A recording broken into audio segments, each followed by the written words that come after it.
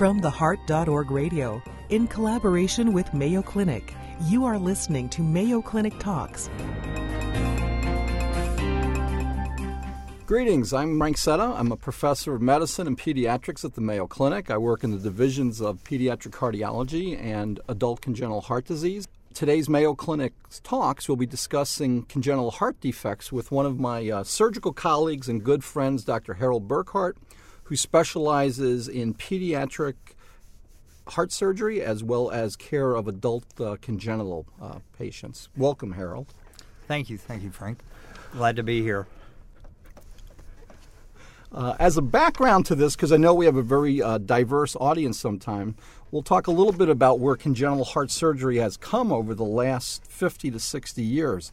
First of all, as some of you already know, congenital heart disease occurs in about 1 out of 100 live births. Although that sounds fairly rare, congenital heart problems are actually the most common birth defect that children can be afflicted with, period. And it's amazing where the surgical care for these patients has come over the last 50 to 60 years. The Mayo Clinic was one of the original institutions to perform complex surgery within the heart back in the 1950s with Dr. John Kirkland, and that tradition has remained rich over the years, and Dr. Burkhart being the most recent congenital heart surgeon for patients as young as neonates and well on into adulthood. Today, survival for even the smallest children who have the most complex defects is excellent. And another thing that's interesting here at Mayo is that we have the unique ability to see how advances that were made that were designed originally for adults can now be applied to the needs of children with congenital heart disease and adults with congenital heart disease. And we also see some of the other technology working the other way, where things which were developed for children actually are helpful in the adult sphere. And we see that on a daily basis in the cath lab and also in the surgical suite. One of the areas that Dr. Burkhart specifically works in is in the use of robotic surgical techniques and minimally invasive techniques. And this all started with adults, but he's been able to apply it now to children and to adults with congenital heart disease. And Harold, maybe you could tell us some more about the robotic program here at Mayo and how that's been applied to children with congenital heart disease. Thank you, Frank. Well, the robotic program started initially for adults, and actually the drive for minimally invasive and robotic-assisted heart surgery was the idea really for women, was a cosmetic drive to have small incisions, not have an incision down the front, avoiding dividing the breastbone and that sort of thing. And then we found that they did so well with this approach to the operation when they were a candidate that we could use them in adult men as well.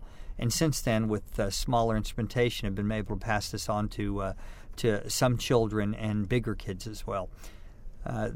We started off looking specifically at mitral valve surgery, and when I say we, I'm talking about me and my partner, Dr. Rakesh Suri, who is an adult cardiac surgeon. We do all these robotic cases together and have two surgeons, one at the robotic console and one at the bedside. We looked at mitral valve surgery and have performed hundreds of mitral valve repairs with the robotic-assisted approach, and since then have utilized the robotic-assisted approach to doing complicated holes in the heart, such as complex atrial septal defects, as well as atrial septal defects that also require tricuspid valve surgery and Mays procedures or arrhythmia surgery. We've actually done some adult congenital cases now where they'll have septal defects as well as mitral valve repairs at the same time. The approach to it is they get a 2.5 centimeter incision in their right chest out lateral to their right pectoralis muscle or their right breast. This incision avoids any breaking of ribs or cutting of the bone. Then they get ports put in, which are less than a centimeter incisions, where a camera and the instrumental arms will go into their chest wall. And the operation's done on bypass. They're put on the heart-lung machine, and we're able to arrest the heart. And through this working incision, this 2.5 centimeter working incision, as well as utilizing the robotic instruments, are able to perform the exact operation we would do through a standard median sternotomy, but now with the minimally invasive approach. So sometimes people think that this robotic-assisted surgery, the robot's doing the operation, but it's not actually the way it is. Once we get the instruments inside the chest wall and we're looking through this small working incision, one of the surgeons will go to the console, which is next to the patient in the operating room, and control what those instruments are doing within the chest wall and control what the camera is looking at. And in some ways, it's like operating a video game. The instruments are mimicking what our hands are doing at the console, and we get excellent visualization inside the heart. And we're able to put stitches in exactly where we want to, do valve repairs and septal defect repairs, and while the surgeon at the bedside is handing a suture in and tying down and assisting and having an active role in the operation as well. Harold, many of our patients really appreciate the cosmetic result, but are there patients that are too small or too young? Where would you put the limit as far as how small we can go with the patients as far as doing these surgeries? Or are there some patients who can't have it? They're redo operations or things like that? Well, there are some people that aren't candidates for the operation. We haven't offered the operation to people who've already had heart surgery or have had chest or lung surgery. And then unfortunately, the instrumentation and the size of the tubes needed to go on bypass are not small enough to put certain children on bypass. So we've limited to 20 kilos. So if they're less than 20 kilos, there's other ways to do minimally invasive operations, which I'm sure we'll touch on later in this discussion. But robotic assisted, the 20 kilo mark has been kind of the mark to where we can't go underneath. With regard to benefits, you kind of mentioned that the cosmetic result is a key benefit, but there's several other benefits too that it turns out. It turns out that most of these patients now have a pretty short hospitalization, with the majority of patients leaving the hospital after 3 days. We've even had some young children go home after 2 days after open heart surgery through these minimally invasive approaches. In addition, they have less pain.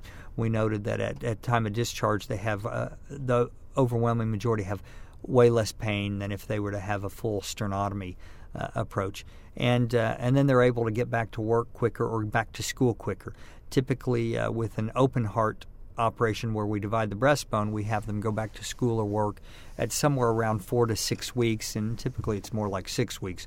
With these smaller incisions, we allow them to go back to work at about 2 weeks. We allow them to drive if they're old enough to drive, or they're adults, to drive at 2 weeks as well. It's really up to them, depending on their pain and their comfortable and how comfortable they feel with going back to work. We'll say we've had even some people go back to work after about a week and a half after heart surgery. Great, thanks. I want to switch gears a little bit and talk a little bit about something called hybrid procedures. And these are procedures where those of us who work in the cath lab bring catheter-based technology to the operating room, and we work in conjunction with the surgeon to put in stents or assist putting in valves or closure devices. And we just wanted to get your comments on some of these things, perhaps something like putting stents in the pulmonary artery in a patient who's also going to have surgery for valve replacement. If your thoughts on how that program's been going, and I see the future of that. Yeah, I think that that program has been going great, and we tend to utilize that approach more and more as we get into more and more complicated operations. So there's certain hybrid operations, or operations where interventional congenital cardiologist and the surgeon, myself, will do an operation, and they get a small incision, and we're able to do stuff and provide access for the cardiologist to the heart, so they can do big procedures inside the heart without having to go on bypass through small incisions. And then there's the other operations where the patient will need their breastbone divided because they're a multiple redo patient. And one of the things they need addressed is their pulmonary arteries, for instance. And so maybe it's a patient that typically I'm going to replace the pulmonary valve, and they need a lot of pulmonary artery reconstruction.